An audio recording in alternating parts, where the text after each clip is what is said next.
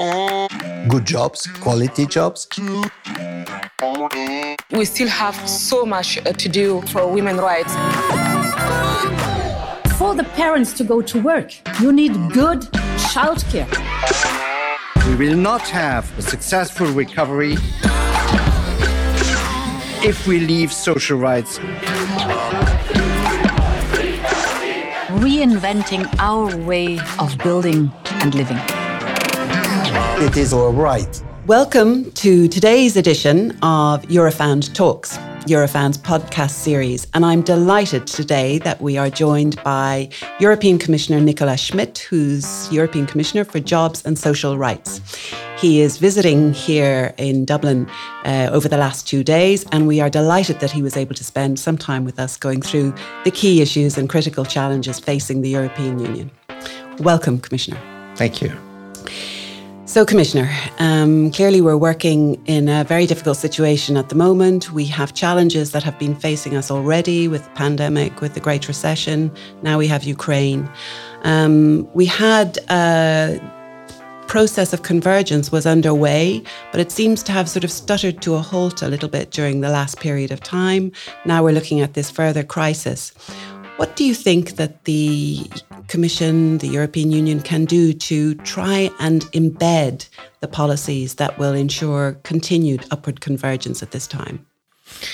Well, first, I think you referred to the situation in Ukraine, and it is a tragedy. It's really shocking what happens there, and I think the reaction of the European Union as of the international community is very strong, and Europe has shown a very strong solidarity, which is a very important point also. Now, I wouldn't be too pessimistic now, because we were on a very strong recovery path. The economy going well after the COVID crisis, due also here to strong European policies like SURE, like the Next Generation EU. We expected, and we see, by the way, strong evolutions on the labor market in the sense that unemployment has gone down, including youth unemployment.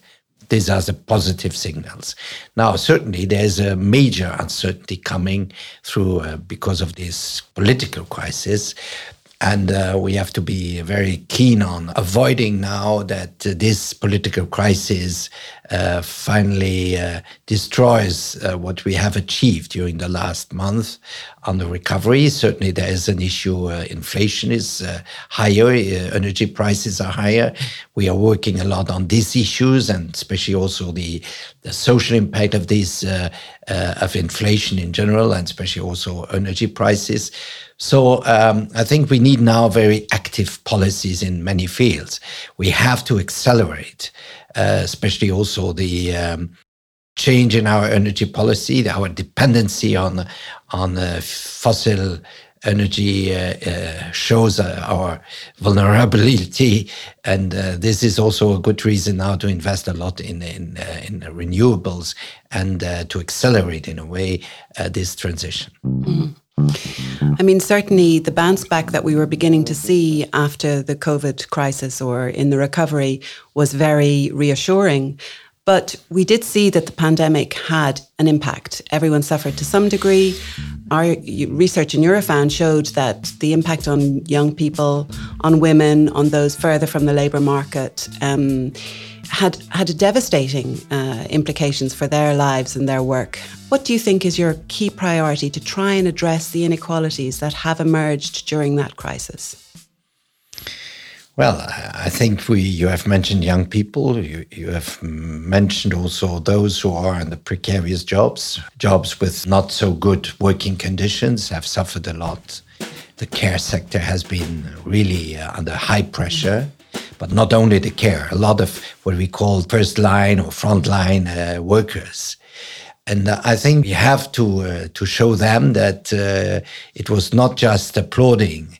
It means also that we have to reflect on revaluing certain jobs. That's why we propose this framework for minimum wages.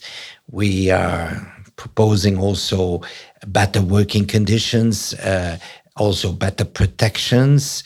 For instance, the last agreement on the directive on preventing, on improving health and safety at work, we have included specifically a part on nurses, on protecting them, because they are handling very often very dangerous substances. So there are a lot of concrete measures.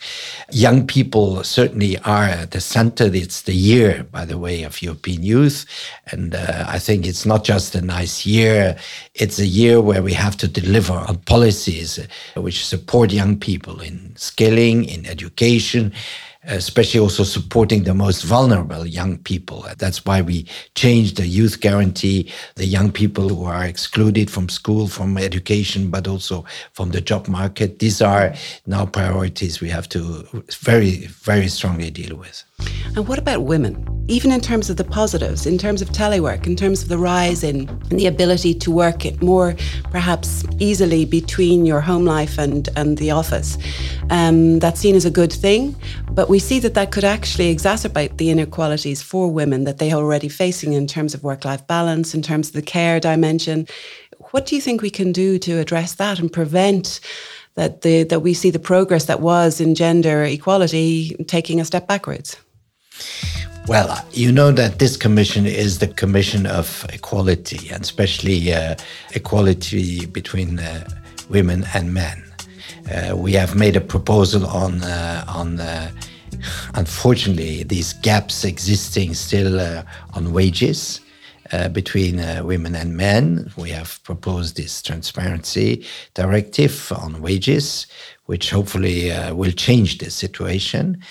I think we have to work on equality in the world of work, which is still not guaranteed, also in promotion, also in terms of combining the work at home and the job.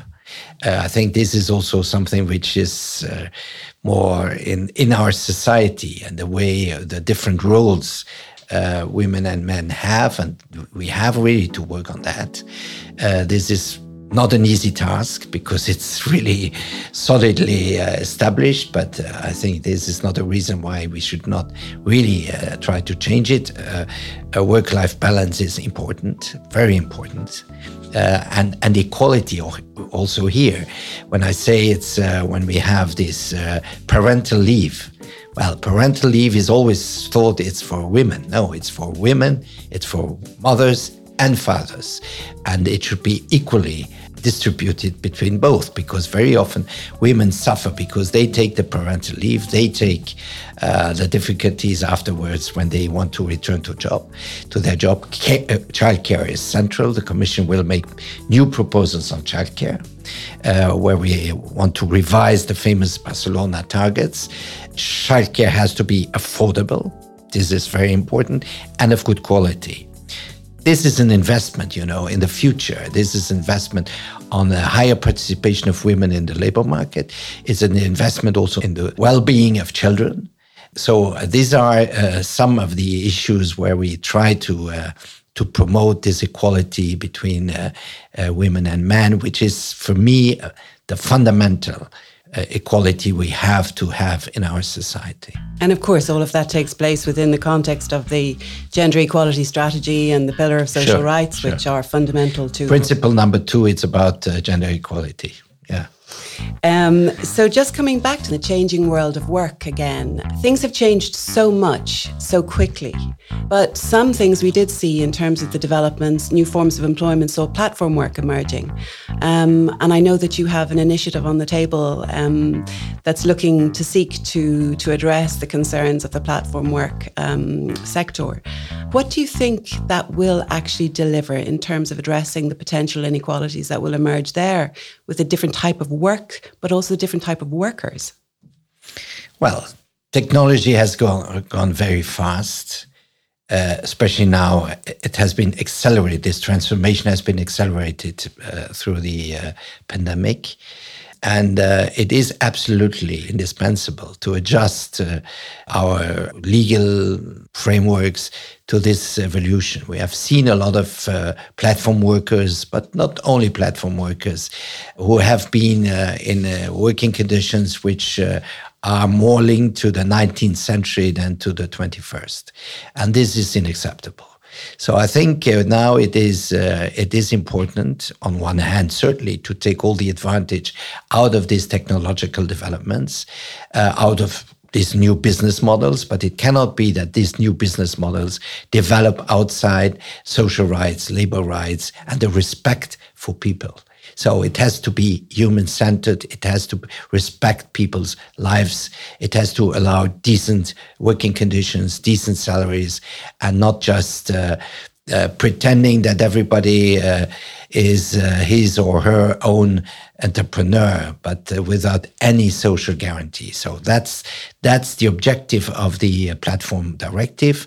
There is one important issue we have to work on. That's algorithmic management. And we have done it now in the platform directive, but this is not enough, because we get into a system, especially also linked to remote work, of new forms of surveillance of people. And algorithms becoming more and more the instruments for this surveillance. So I think this is really a field where we have to reflect, and we have also to put the right rules, how algorithms can be used in the context of the world of work, and especially now with the development of remote working. And of course, that's very important with respect to the elements which are relevant to digital transition. But there's a parallel transition, which is the climate change and the green transition. I heard you quote recently Vice President Timmermans talking about, without a just transition, there is just no transition. What do you think needs to be done to ensure that there is a fair and inclusive transition when it comes to climate change, that actually does not leave anyone behind? Yes, I think we have insisted a lot when all the programs on Fit for 55 were worked out and presented, the climate law, all these things which are absolutely necessary. I think climate change is a real major threat. There are other threats, as we see, we are experiencing now, but climate change is a real threat, which is part of our reality, and we have to do something. But it is clear that it's not just now to develop policies, energy, on buildings, on our mobility and so on. We have to take fully into account the social dimension. Therefore, the Commission has proposed a recommendation to member states to address all these social issues, from employment to also the impact on the cost of living, especially people, energy poverty, how people, especially in this context of fast increasing energy prices, there's a proposal on a social climate fund, which should activate not only investments but also support for people who are suffering from different aspects of this transformation.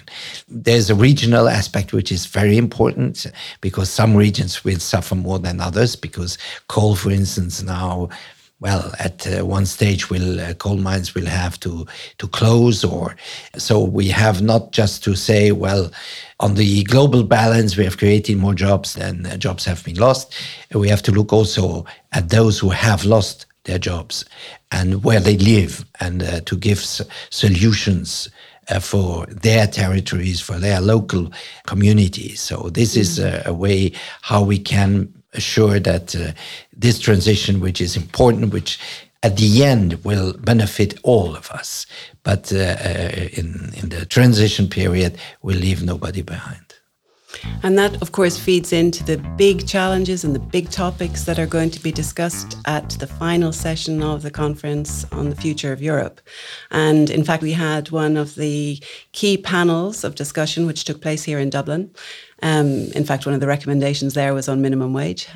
But I'm wondering, how can that conference actually play into the hopes and the optimism and the confidence and the trust, particularly of young people who still maintain a very high level of trust in EU institutions, in fact. How can that actually respond to their aspirations and expectations of policymakers across the EU? Well, it is an interesting coincidence, in a way, that this conference associating European citizens happens at a moment where Europe is in a way under threat, where our values are under threat, and finally where this threat is creating a very solid solidarity. And I think that it's the right moment now to listen to citizens, what they have, to their concerns. And we always said we have to bring the European Union closer to citizens. Now I think it's a fantastic opportunity to do it, because citizens now are European citizens all over the European Union. They feel that they are Europeans with their values, and that these values are not just given forever. They can be threatened. And I think this is a good moment now to rebuild, or I would say to strengthen the trust in the European project and to make it a citizens' project. And that's what I hope this Future of Europe conferences, debates, where we see that social is very important for people. And we can do, and especially the young. If we lose the young as supporters for Europe, well, Europe has no future. And I get the feeling that now the young know what the challenges are, what is really at stake, and therefore also we have to respond to their concerns. And so I'm, in that sense, optimistic for Europe, optimistic for strengthening the European Union and also its capacity to respond to what citizens expect from us. And what's interesting, what you say there, is because we talk of a Europe for the citizen, but sometimes that gap between the citizen and the policymaker or the institutions can be quite wide. How does it motivate you into managing this process to the end? Well, first, my personal history, which is not important, but nevertheless is there. I'm coming from a family which has really suffered during the Second World War. So in my family, from my father's side, I heard what war is. So I'm very moved also for that reason by what's happening in Ukraine. And at the same time, I think that Europe is an absolute necessity. And we have really to work for that Europe. And I think we cannot work for that Europe in an abstract way. We have really to build strong policies, especially, not only, but especially also in the social sphere. I always heard also when I became a commissioner, well, social, that's not a real competence of Europe. First, it's wrong to say that, but also, if it weren't a competence, we really should create it. But there is a competence there. So what moves me is what happens in our society to build better societies, more cohesive, coherent societies. And, the promise of Europe at the beginning, after the war, was shared prosperity for all. It's peace and shared prosperity. We thought that peace was not an issue anymore. Peace has come back as a major issue, unfortunately. Shared prosperity is an issue.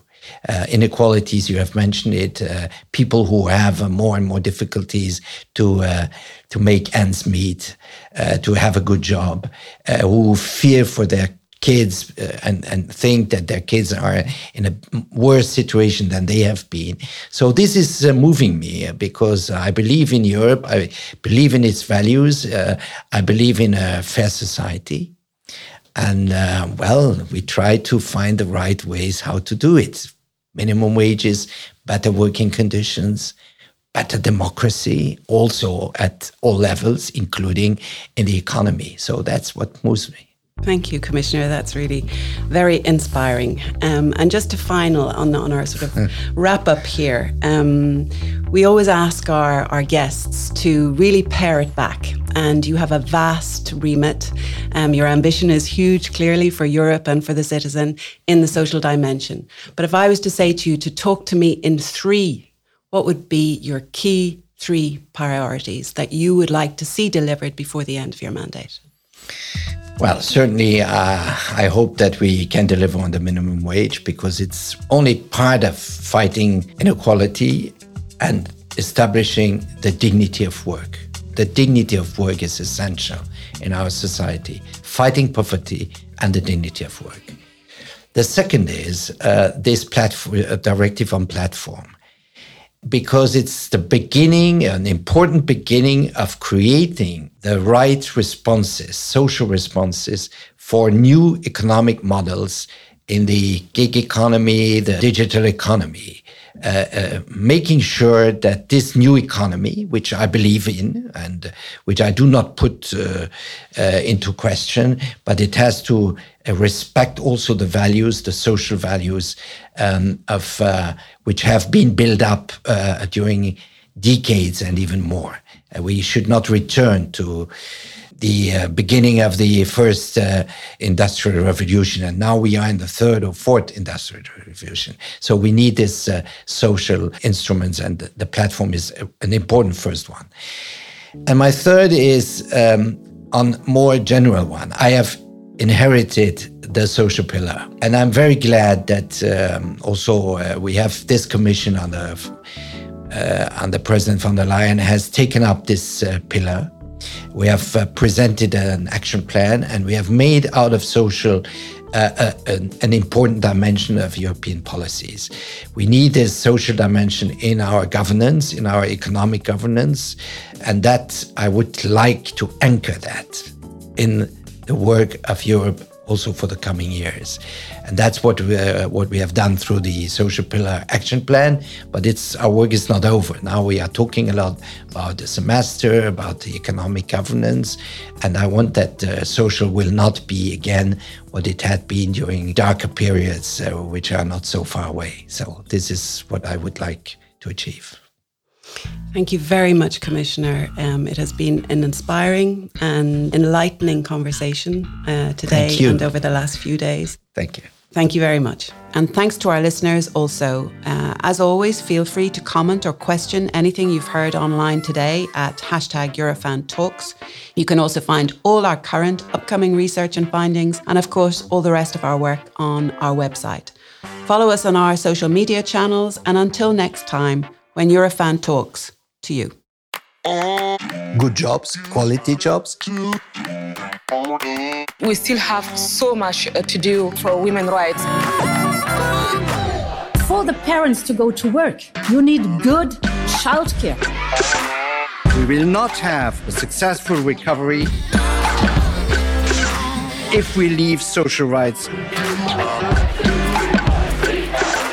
Reinventing our way of building and living.